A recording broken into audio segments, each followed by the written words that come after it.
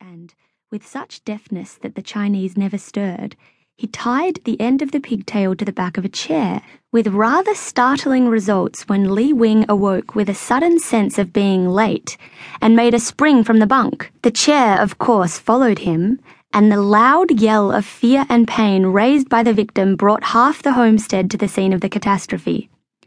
Jim was the only one who did not wait for developments. He found business at the lagoon. The queerest part of it was that Li Wing firmly believed Hogg to be the author of his woe. Nothing moved him from this view, not even when Jim, finding how matters stood, owned up like a man. "You Ali some good boy," said the pig-tailed one, proffering him a succulent raw turnip. "Me no. You telly fine large crammy. Hogg he telly crammy too, so dly up." And Jim, finding expostulation useless, dried up accordingly and ate the turnip. To the right of the homestead at Billabong, a clump of box trees sheltered the stables that were the unspoken pride of Mr. Linton's heart.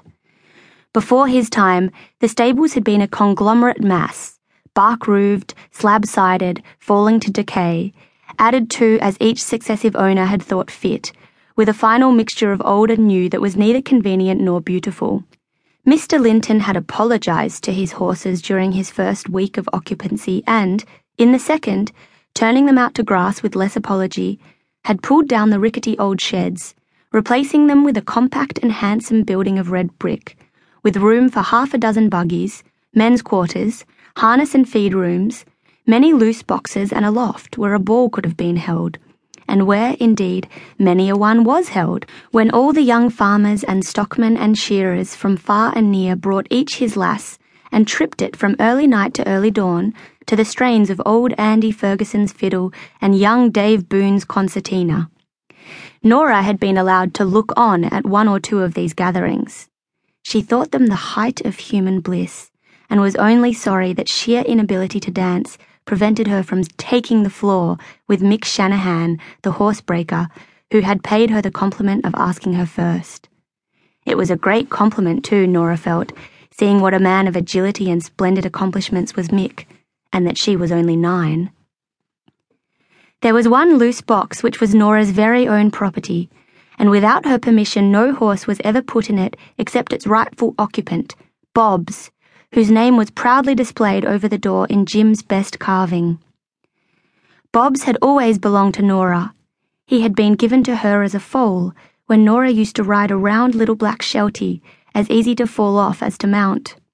He was a beauty even then, Nora thought, and her father had looked approvingly at the long-legged baby, with his fine, well-bred head.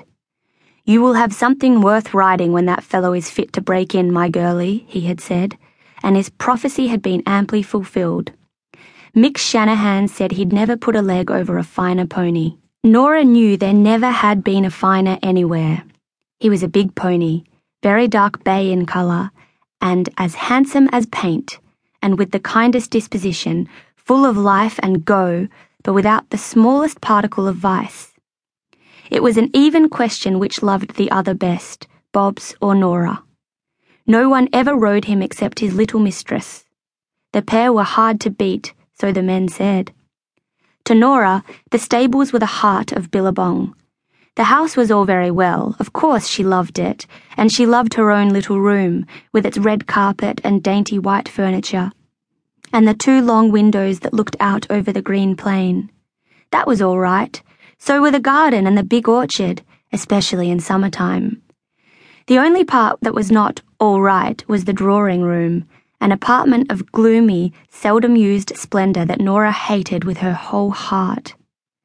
But the stables were an abiding refuge. She was never dull there. Apart from the never-failing welcome in Bob's loose box, there was the dim, fragrant loft, where the sunbeams only managed to send dusty rays of light across the gloom. Here Nora used to lie on the sweet hay and think tremendous thoughts. Here also she laid deep plans for catching rats, and caught scores in traps of her own devising. Nora hated rats, but nothing could induce her to wage war against the mice. "Poor little chaps," she said, "they're so little and soft." And she was quite saddened if by chance she found a stray mouse in any of her shrewdly designed traps, for the benefit of the larger game.